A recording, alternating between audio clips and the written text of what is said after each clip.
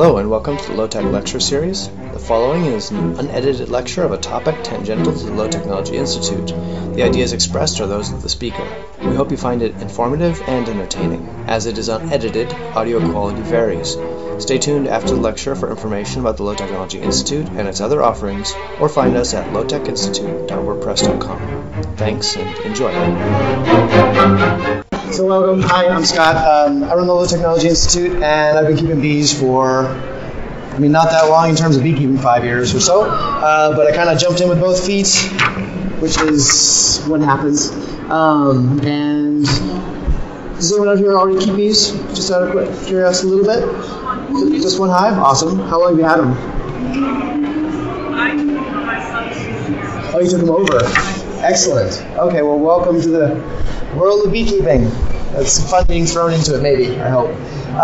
So today, I'm going to talk through a few different things, but the main goal is if you have a garden and you like bees, it makes sense to have bees in your garden, or at least if you have any interest in honey. There's a million reasons to have bees. We're focusing a little bit on the gardening because it's the Garden Expo. So we're going to cover three different things. Does this have a light? Yeah. We're going to talk about the honeybee life cycle. If you understand how bees live and reproduce, it makes managing them a lot easier. You can do it with less understanding, but it's the obvious best place to start. Then we're going to talk about beginning beekeeping, what you would need to think about in terms of like practical stuff. Hives, getting bees, first steps, things you should think about. We can talk about costs. Okay. We can talk about, are you going to get honey your first year? Maybe not. And then we're going to talk about specific considerations for gardeners. So if you have a garden and you want to pollinate your own garden, then you have to put your hive in a special location, because if you guys were my garden, the bees from this hive would not pollinate you. I'll tell you why later. If you can't hear me, let me know. How would you hear that? Okay. If you have questions, raise your hand. I might not hear you if you call it out, so, wave or something. Anytime, stop me if you want me to go into more detail or less detail. Move on. That's fine. So let's get going. So honeybee life cycle, there's a couple different types of bees we'll talk about. First, the worker bee. So in a beehive, right, we have combs. We've all seen honeycombs, I'm sure, on nature documentaries, maybe in your own hives or in someone else's hives, right? But there are these hexagonal little wax spaces where the queen will go and lay an egg. She's got hundreds of thousands of eggs in her abdomen. They come ripe. She drops them in. They're about the size of a comma in newsprint, so they're pretty small. In a couple of days, they develop into larvae. And then over, depending on the type of bee, 18 to 21 days, they become a full adult bee. After 10 days, they're capped, and then they continue their pupation and become adult bees, and they pop out. And then it's a worker bee. It's just a plain female worker bee that will do all the different jobs we're going to talk about in a minute. And if you get stung by a bee, it's a female bee, it's a worker bee, a field bee. The male bees can't sting you. We'll talk about that in a little bit. I found this really cute cartoon way of showing it also, because why do the old, kind of sad textbook when you can do these really cute ways which show the nurse bees barfing into the... It's a technical term, barfing, into the cell. But that's actually what they do. They regurgitate honey and other substances for the larva to eat. The queen gets something different. We'll talk about that in a minute. And then it bursts free. We just had a 10-month-old baby at home. So we had a baby 10 months ago. So that's about, that's about right. If you're interested in more of these illustrations, it's from this book, Turn This Book into a Beehive. A lot of great illustrations in there. Just throwing it out there. So we have a worker bee. It's emerged from the cell. What happens? The first couple days, it cleans up its room. What a good kid, right? Like, firstborn cleans up its room. It takes a couple of days, cleans up its cell and a couple cells around it to make sure that it is clean for the for the queen to come lay more eggs. If the queen comes to a cell, she inspects it first. So you'll see her like walk up to a cell and she'll look in it, and then she puts her butt in it, lays the egg, and walks to the next cell. So she really inspects them, and if they don't clean it, they won't lay a new egg in it. So she cleans out her apartment for her next sister. The next couple of days, she spends going and getting pollen, and pollen's really high in protein, and nectar, and other things, and feeding it to larvae. So she feeds her stepsisters who are just coming right after her. So it'd be like having your 10-year-old watch your 3-year-old sort of at home. Then from day 34 to 39, and these are approximate, things can change depending on the hive. They can emit pheromones and kind of communicate, hey, we need to push one thing or the other, so they can kind of change. These days are not hard and fast. But between days 34 and 39, they secrete wax underneath their abdomen, and you can actually see them. They're these little. It looks like it's like earwax. Like they're just secreting it for these days. They scrape it off their abdomen, and they build the honeycombs out of it. Also, we'll talk about it again in a minute about swarming. But also during swarming, adult bees will continue to secrete this to build a new hive. But we'll talk about that in a minute. And then only after day 40. So any bee you see out of the hive is an old bee. And the reason is, if they all went out as soon as they were born, they die outside the hive a lot. There's birds, there's rain, there's birds, I say birds, insects, other things that eat them. There's a lot of dangerous things in the outside world for them. So if you had your young ones go out, they would all die. And you'd have no later bees. So that's why you wait until the end of your life to become a forager. A nurse bee, so these are more of these cute illustrations. So the nurse bee takes care of the young eggs. There's the undertaker bee, which is pretty cool, like right now in the winter, right in front of the hive on the ground. So my hives are kind of like that. Right on the ground in the snow is a pile of dead bees. Because these mortuary bees, as the bees die over the winter, which is totally normal, not all of them, some of them, they'll drag them out and just like drop them off this precipice. And there's just a big pile of dead bees. I put it by my chickens, and then my chickens eat the dead bees. Win-win for everybody.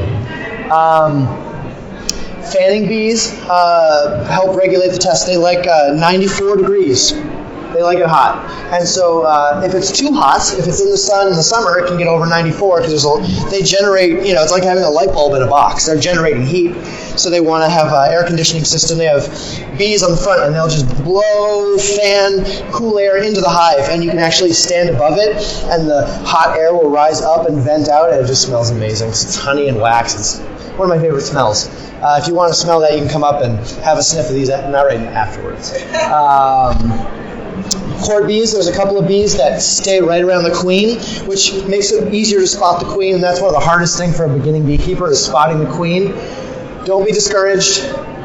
It takes a long time to get good at spotting the queen. I'm not perfect at it, but there'll be a ring of worker bees around the queen, and they'll all be kind of pointing at her, and she'll be in the middle, and they'll be touching her and making sure she's calm and happy and fed.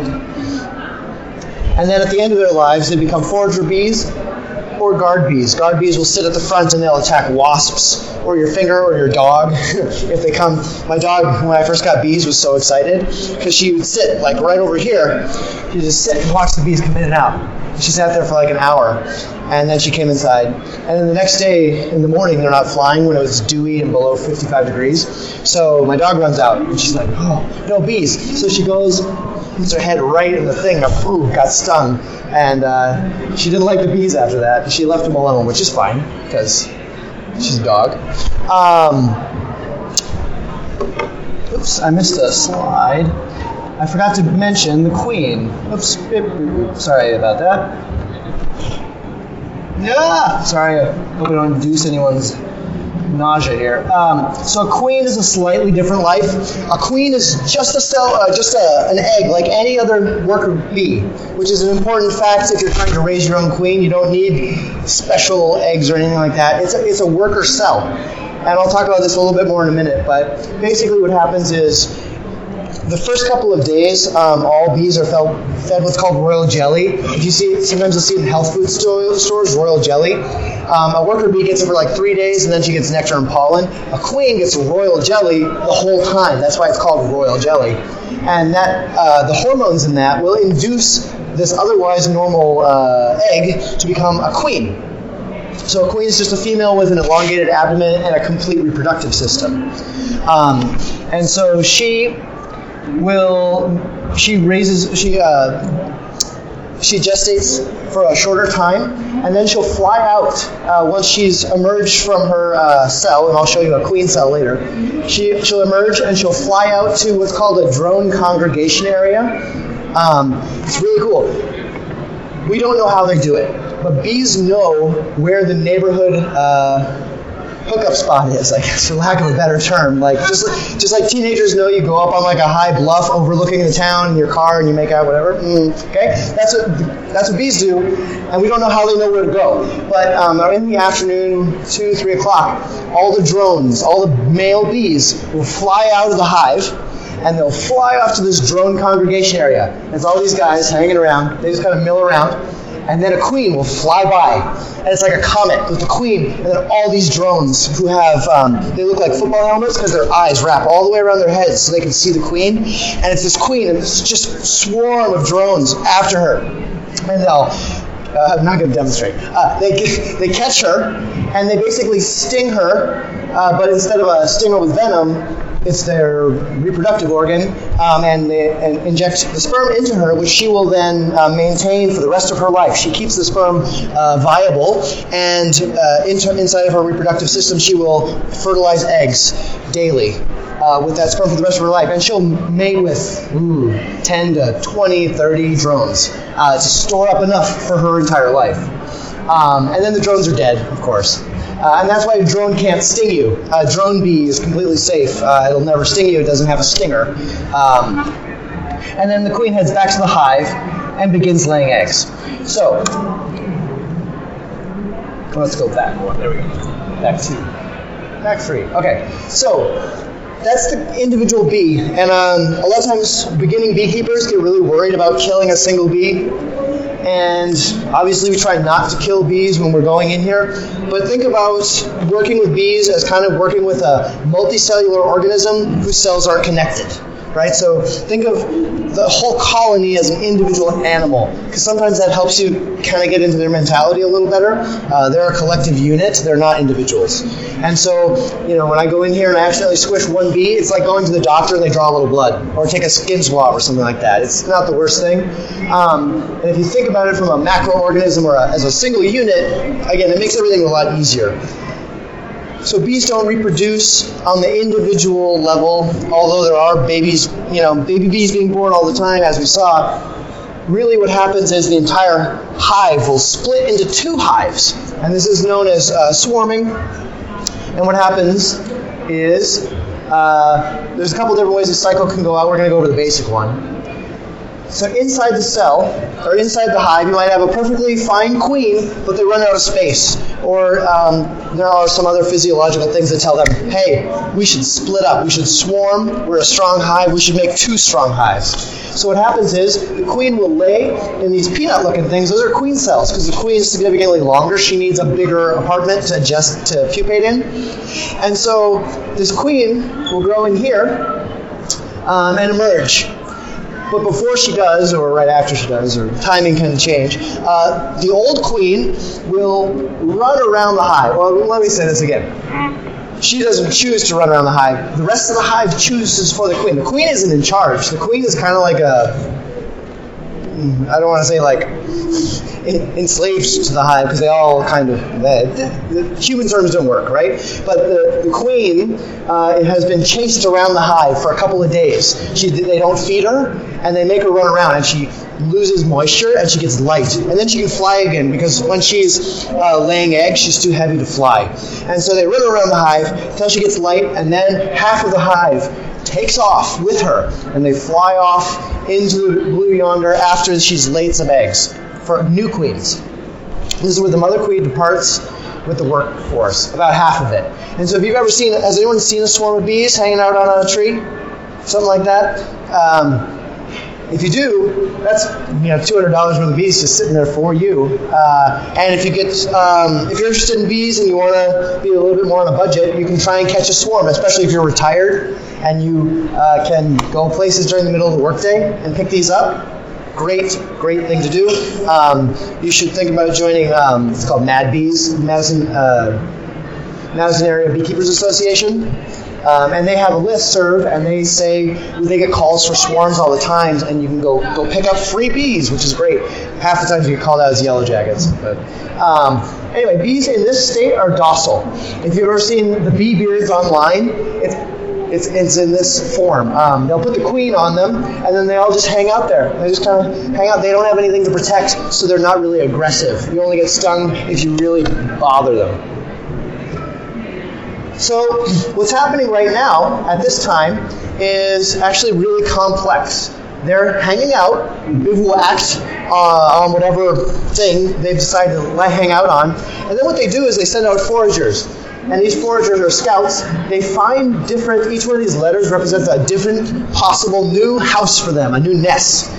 And the foragers come back and they tell their other bees. And the thickness of these lines tells you how many of the other bees are agreeing with them. And there's a complex waggle dance that we don't have time to get into, but suffice it to say, they advocate. They say, I found a great nest site. It's this far away. It's got these things. Other bees go check it out. They come back and they say, yeah, it's a great site. And collectively, they make a decision. We've found a new home. And then everybody communicates where that new home is, and then they take off. And they go to that new home. This whole process is outlined in a book called Honeybee Democracy. If you want to kind of get into the mind of bees, Honeybee Democracy is a really great one. Anything by Thomas Seeley is really great. And so I found this while I was searching for images, which this is exactly what, not exactly, but this is essentially what they do. They find their new nest site, and it's like a tornado of bees going inside, like into a new hive. And this is a box you can actually build. It's called a swarm trap. We know what bees like. We know the size, the shape, the dimensions, the height off the ground, the smells that bees like to have. So you can build a trap. And the scouts will find it and they'll say, oh, I found the perfect place. And they'll go right there. So if you want to get bees on the cheap, especially if you're in Madison, there's a lot of beekeepers, and if they're not paying attention, their hives will accidentally swarm. As a beekeeper, you want to not let them swarm because you lose half your bees. You can use, I'll talk about this later, you can actually use swarming and have 2 hives for free. You can catch them right before they swarm and put them in a new hive, and they say, oh, we must have swarmed while I wasn't paying attention. We'll stay here. So you can get 2 hives for the price of 1. And then the whole thing starts over again. So the whole hive reproduces itself. And that's what they're all about. They're not into honey. I mean, they love honey, but honey is just a means for them to live through the winter, to be really strong, really big population, strong, healthy bees, so that in the spring they can do this split as soon as possible and as many times as possible to spread their genes out, spread themselves out as much as possible like any other biological organism. We just take the extra honey because it's awesome. It's great. So that concludes the kind of more dry biological lecture. Now I'll talk a little bit more generally about practical considerations if you're interested in starting bees. The first thing is you have to evaluate, do you have a location that is a good spot for bees? The answer is probably yes. As long as you check with your local jurisdiction. Most jurisdictions allow bees, even if I didn't say this, even if your jurisdiction does not allow bees, a lot of people have bees in jurisdictions that do not allow them. I would never recommend you do that, but I'm just saying people do it. So aside from the human constraints on beekeeping, which is you have to figure out yourself, as long as you own your property or your landlord's fine with it, whatever, the site you want usually is south-facing, maybe sheltered from rain, doesn't have to be at all, but south-facing, because the bees hang out in their hive all night, and they wait for the sunlight to hit this entryway. As soon as the sunlight hits this entryway, poof, they're gone for the day, and they're busy. As busy bees, right? All day. So if I have this facing north, it's going to or in the shadows, it's going to significantly reduce the amount of time that they're foraging all day, which significantly reduces their, foraging ability, their strength, everything. So good sunlit southern location. Maybe something that has a wind block on the north side to block the northern wind right now. That'd be great. It doesn't have to be, but yeah, south facing. They can be out in the open. Some people put them under overhangs. That helps, but it's not necessary. Basic equipment.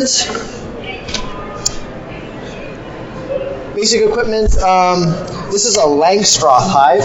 A Langstroth hive was invented by a French cleric in the 1800s. This is actually based on champagne boxes, because that's what he had, because France, right? So this is what most American beekeepers use. You'll see other types of hives. I don't have time to get into all of them, but essentially they all do the same thing. They are a wooden box that allows bees to build their honeycombs in an orderly fashion. That's all it is. They're all about the same volume and size. So this is just one box. This is called a deep. It's about 9 and I forget the exact fraction, just over 9 inches deep. And this is where you keep your brood nest. This is where they're laying new brood. And usually what you do is you get another box and you put it on top, and then this is their brood nests. And they'll build up through the summer, and then you reverse it and they keep building up. And then on top of that you put smaller boxes. I didn't bring them just because I have a finite amount of lifting capacity with my arms and stuff I brought, but they're shorter. And these are honey supers. And basically what happens is the bees like to put the honey on top and their brood nest on the bottom for the winter, because they eat their way up through the winter. And so by putting these boxes, expanding the size of the hive upwards, they store all this honey up there, and then you can take it and leave them enough, of course, for themselves, but you take the extra as rent or whatever you want to call it. So if you're starting out, what you're looking for is 2 deeps, and however many supers you want. Probably I started out with 2. That's plenty. You may or may not get honey your first year. We can talk about that. So in terms of boxes, you need 2 deeps at a minimum, probably 2 deeps, 2 supers. It never hurts if you have the financial or woodworking ability to make some extra. It's really nice, because you don't want to be opening up your beehive for an inspection and you see, oh, it's just packed with bees and they have swarm cells. They're ready to split. You're going to lose bees. What are you going to do? You have to go and make or buy more equipment and then quickly do it. It becomes an emergency, not an emergency, but it becomes a stressful situation. So it's good to have extra on hand if you can swing it. This sits on top of what's called a bottom board. There's different configurations, but the main thing is, I don't know if you can see this, but it slopes. Right? There's a slope built into that, so any water that gets in here will run out. So that bottom board sits on a sturdy base, because these hives, each one of these, if full of honey, will weigh 100 pounds. So you have 2 of those possibly full of honey, and then supers, so you could have 300, 400, 500 pounds on top of this stuff. So if you're making it yourself, follow plans that are online, especially the first couple. It's fun to experiment, but the first time you build things, follow the plans, and then, the next one you build experiments, sure. But they're built sturdily for a reason. They have to hold a lot of weight, and you don't want to lift this up and then have your joint come apart because you did a butt joint instead of a finger joint for the woodworkers out there, right? You don't want it to fall apart full of bees and 100 pounds of honey. It's not super fun. I've been there. Not because the box fell apart. I was taking apart a house that had a beehive in it, and it fell on me, and I was just covered in honey, and the bees were eating the honey. It was not fun. Anyway, on top goes what's called an inner cover. This inner cover basically keeps the bees inside here, and it's got a small hole not only for a handhold, but you can get mason jars or other feeders, because if they're a little low on honey, you might want to spend $20 on sugar and make sugar water to feed them over the winter, rather than losing a $200 hive of bees. So then you could put your mason jar and then an empty box and then the lid on top of that. Or normally in the summer, you just do this. This is the outer cover. This is weather tight. That sheds the rain. Most people do and should put a ratchet strap or something, a cinder block on top. Because if you get a good gust of wind, which is that lip, it can blow it off. It's nothing worse than coming out after a big blowing storm that we get all summer. You find your beehive tipped over and bees unhappy or gone or dead. So ratchet strap it right to your. Sorry, I'm just checking. It's not exactly all. make sure everything stays secure. Other equipment, essential is a beehive tool or a hive tool.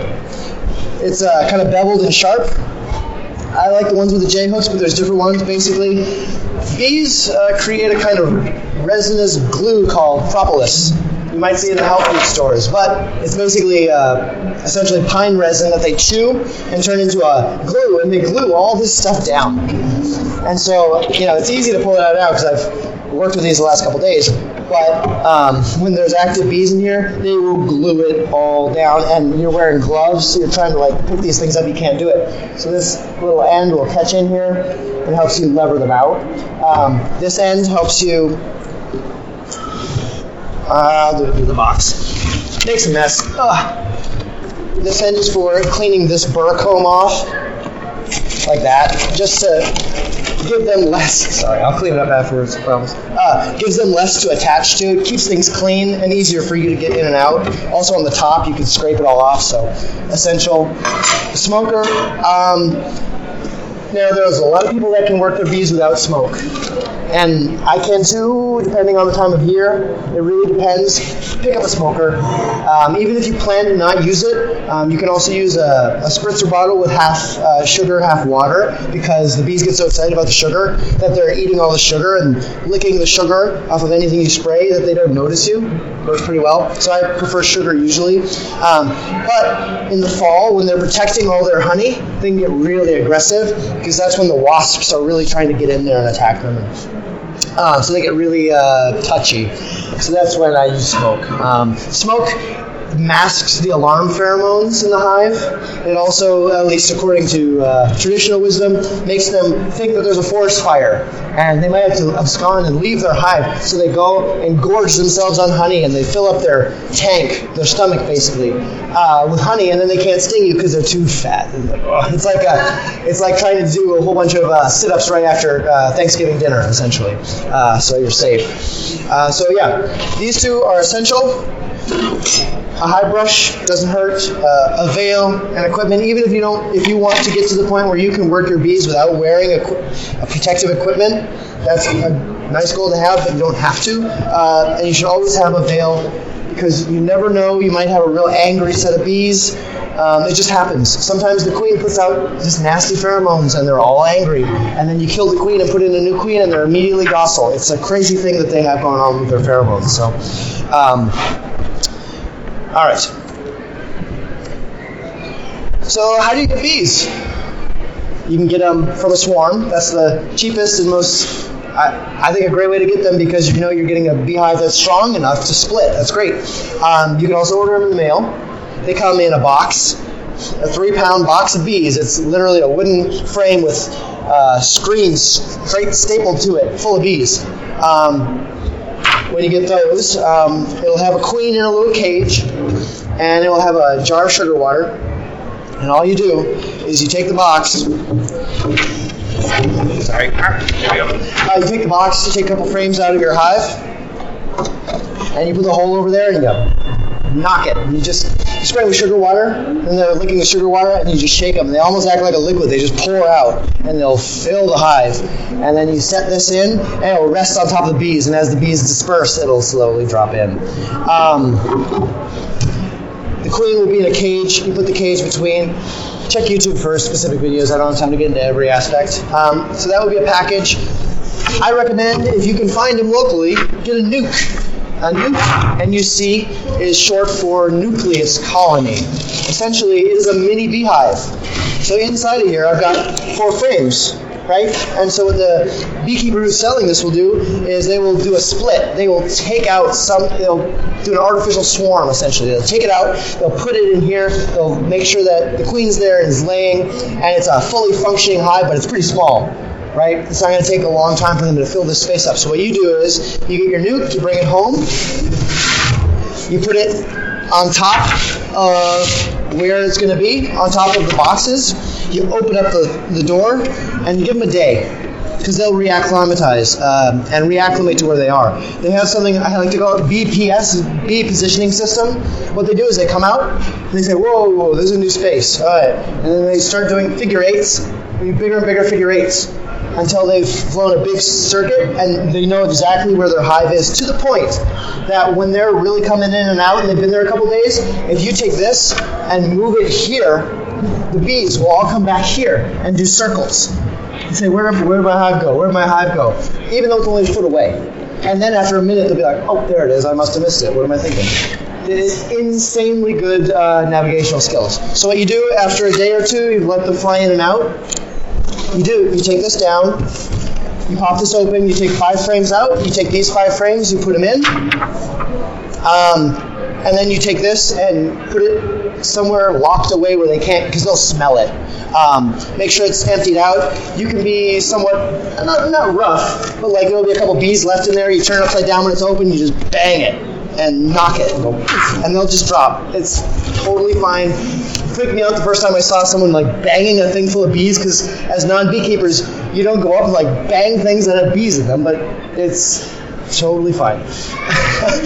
Good to learn wearing a veil.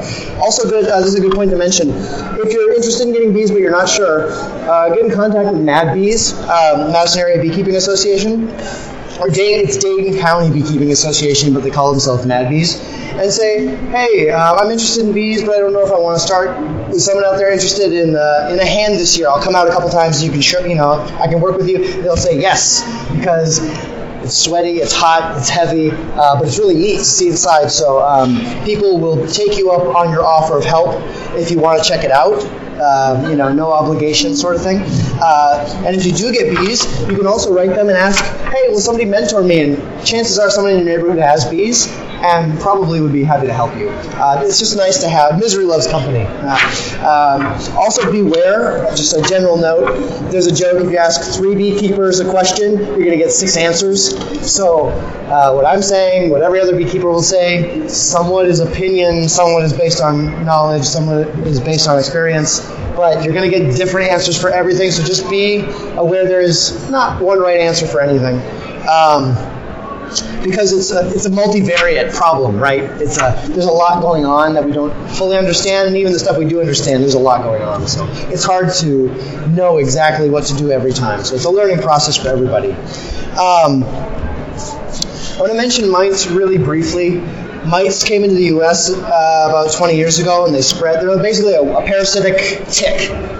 And they go into the larva as they're about to be capped, and they parasitize. They drink the bee blood basically and reproduce. And they can weaken bees and transmit diseases. So they're not great, and they will kill hives if left untreated. There's a lot of different ways to do it.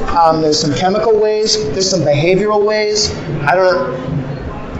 Seminars, conferences are spent discussing the best way to deal with them, so I'm not going to get into it. I will say that my organization, Low-Tech Institute, is doing a research study where we're breeding bees that are tolerant of mites without treatment. So you can check that out on our website if that's something that interests you, but make sure you do something about mites. Don't just wait. Have a plan. If you're going to treat, that's fine. Learn how to do it properly and do it. Learn how to do a mite count. A mite count is where you take a third of a cup of bees, you put it into a mason jar, you put 2 tablespoons of powdered sugar in there, put a screen over the lid, screw it down, give it a nice tumble, gentle tumble. It's delousing. It's literally just like when you go to jail. None of you have been to jail. Nice looking crowd. I hear when you go to jail you get deloused, and so you're just delousing the bees. You take the top off, you dump it into a little bowl. The bees fly out, and all the mites that fell off fall into the bowl, a little water, and then you can see them. Then you count, and then you can know how many mites you have. It's a systematic way. Anyway, monitor for mites and treat when you need to. So, and honey. Everyone thinks the main thing. 10 minutes. Okay, great. The main thing is honey. Some people don't get honey their first year. That's totally normal, because when you build it up from here, you want them to build up into a real strong colony to go through their first winter. Totally normal. There are different ways of manipulating your hive such that you would get more honey and more bees. I recommend something called on-the-spot queen rearing. On-the-spot queen rearing. OTS. By Mel Disselcone. If you put it into the Google machine, on the spot queen rearing beekeeping, You'll come up with plenty of resources for that. It's a way of artificially swarming your hive, and it induces them to put down more honey. And my first year, I got like 60 pounds of honey, which is pretty good for a single hive for your first year. I recommend also, just a random note, if you can swing it, get 2 hives. The reason is sometimes one hive will be strong and one will be weak, and maybe you want to give the weak hive a couple of extra frames of honey. If this queen dies, you can give them fresh brood. Like I said, the queen is raised out of any old egg. So you can put the eggs over here and they'll make a new queen, right? So it's kind of like having it's a buddy system when you're scuba diving, essentially. So maybe 2 if you can swing it. If you're a gardener, a couple things to think about, since this is the Garden Expo. Keep your neighbors happy. A jar of honey goes a long way. Also, if you offer to kill wasp nests for them, my neighbors love that because you got the veil on, you can walk over, you just knock down the wasp nest and squash it. It's super fun. They're bouncing off your face and they can't touch you. It's great. It's really satisfying. But the wasps parasitize the bees. So you kill wasp nests, you're helping yourself. And your neighbors, I guess. But yeah, keep your neighbors happy. Don't put your bees like facing your... So if you were my neighbor's house and that was your front door, I wouldn't put my hives here. Because bees have a runway. They come out, vroom, and they'll just go up. And if your door's there, they'll go in your door. So you'll have a whole hive of bees in your house or bouncing off your screen. So what you can do, even if you live in town and you have a really tight backyard, you can do a flyway barrier. So about 4 feet in front of it, shouldn't step, I'll get some nasty reverb. You put a 6-foot hedge or just a lattice work or something that they'll hit it and they'll go, whoa, and they'll go straight up. And then they'll go out. So flyway barrier is a really great neighbor saver. Also, if you're keeping bees in a location that does not allow bees, you can do a screen all around it, 6 feet high, nobody can see in there. Who's to say you have bees? I wouldn't, never. But okay. Pollination limitations. I said if this was my garden and I put my bees here, I wouldn't get pollination from my bees because when a forager comes back and says, I found a nectar source, they work in increments of 10 yards. And so they'll say, there's a nectar source 10 yards that way. Well, 10 yards that way is, almost to the pizza. So they can't say, right in front of our hives, there's, amazing cucumbers. Right here, everybody, let's go get our cucumbers. They'll at least have to go that far. So if you want to pollinate your own garden, you should put your hive 10 or more yards away from your target crop. And you should also double check that what you want is actually pollinated by bees. Sometimes bumblebees are better pollinators. If you're just worried about pollination, you might want to do something like a bumblebee house to encourage more bumblebees in your backyard. A little easier if the main thing you want is pollination. But a lot of things can be pollinated by bees, so it doesn't hurt. Some big greenhouses will have bees inside because, a greenhouse this size of this room, you could have a beehive inside it. It'd be great. Another consideration for your site, I forgot to mention this, bees need water just like a dog. And you can't just put out a bowl of water, because if you've ever had a swimming pool, you found dead bees in it, right? Because the bees, when they come down, they're kind of like lumbering down to get a drink, and they get caught, and they fall in and die. So what you want is a bowl of water with a stick or a rock that's half submerged, because then the bees that are swimming, they'll catch it and they'll be able to crawl out, dry off, and fly away. So a little bit of water within 6 feet of the hive is a good thing. They like dirty water for some reason, so you don't have to dump it out and clean it every day. The dirtier, the better, it seems. You'll have a mud puddle, and you'll have really clean water. They'll go for the mud puddle. Who knows?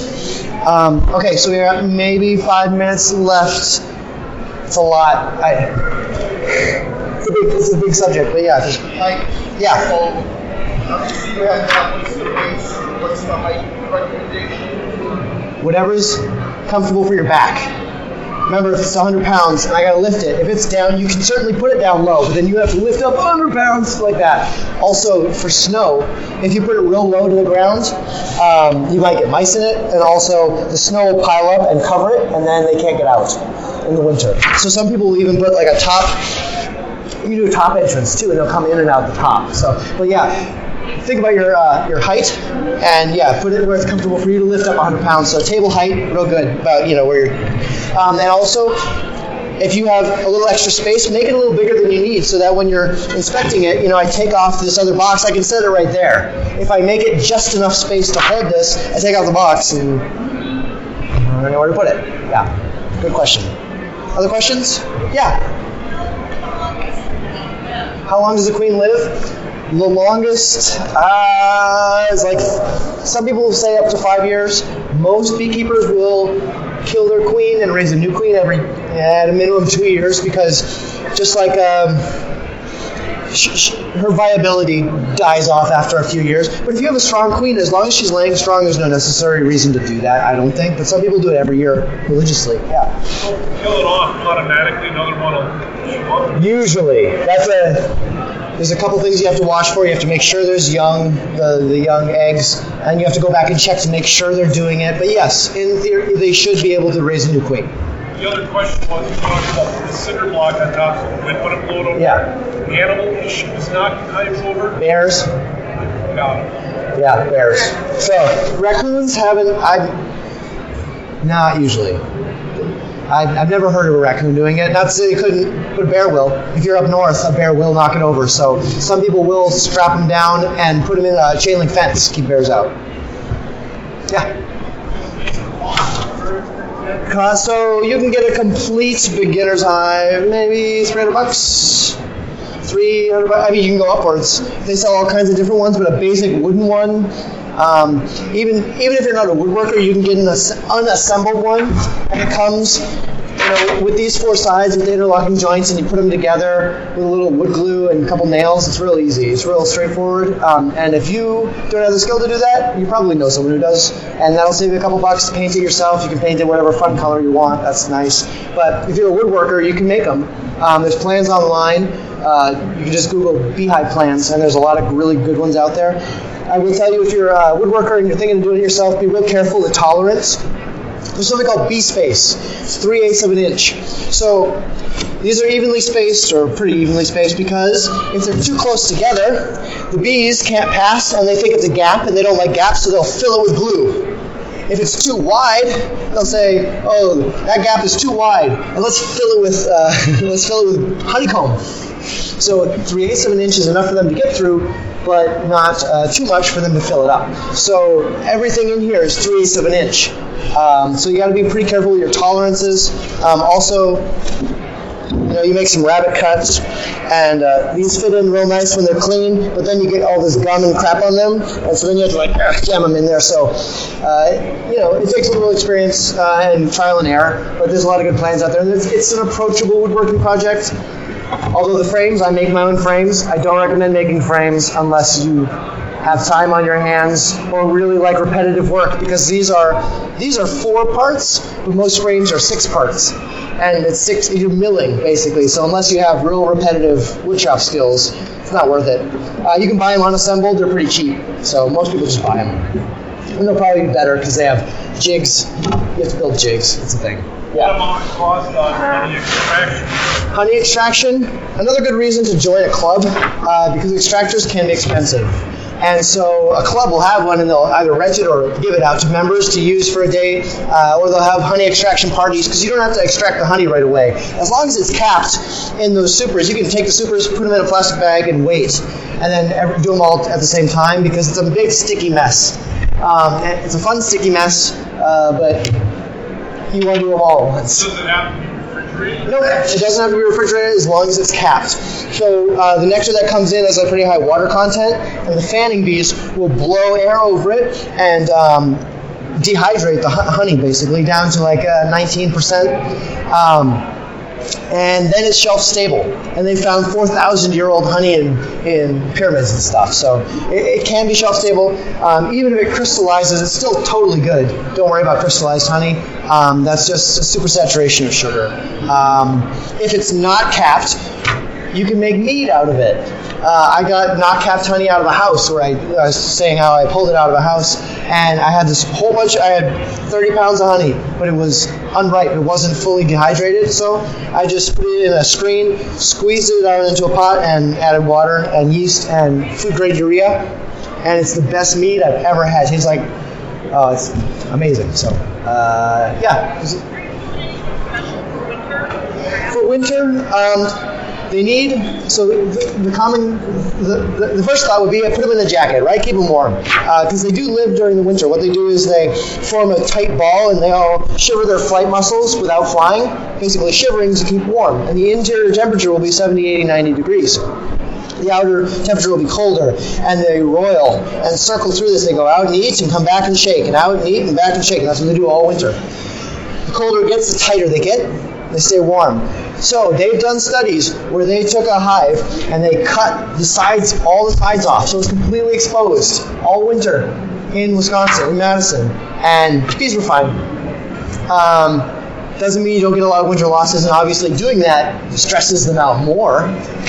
So some people wrap it in black tar paper loosely and then just staple it at the top so that there can be some airflow, but that black absorbs the heat, keeps some of the moisture off from the outside. Some people do that. They make wrap you can buy. It's more expensive. Some people use that insulated bubble wrap. But the main thing is they need to be able to breathe, because they breathe just like us. So they're putting out moisture into the air, and moisture, it touches the cold walls, it condenses, it gets wet, and then how a wet cold is so much colder than a dry cold. So a lot of considerations.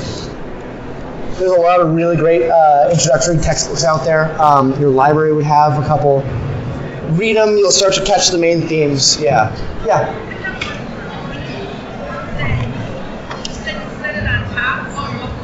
Yeah, a couple of days.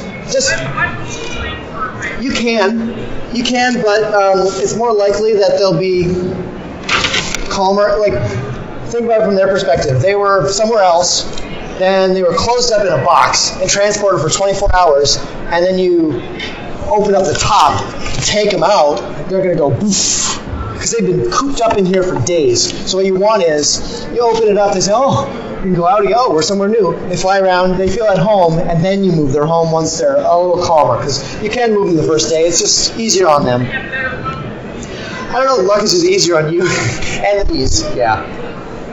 All time. Okay. I'm happy to stick around. I'm also at booth 333, Low Technology Institute, where I'm happy to talk to you forever about bees or other stuff. So thanks so much for your attention and being here early. All right. Thanks for listening to this low-tech lecture. Find out more by visiting our website, lowtechinstitute.wordpress.com. There you'll find the Low-Tech podcast, our blog, our event calendar, and other things going on around the Institute. You can subscribe to this lecture or our podcast on iTunes, Google Play, and many other podcasting apps. The background music is Rachmaninoff's Piano Concerto No. 2 in C minor, and is in the public domain. This podcast is under the Creative Commons Attribution and Share Alike license, meaning you're free to use and share it as long as you provide credit.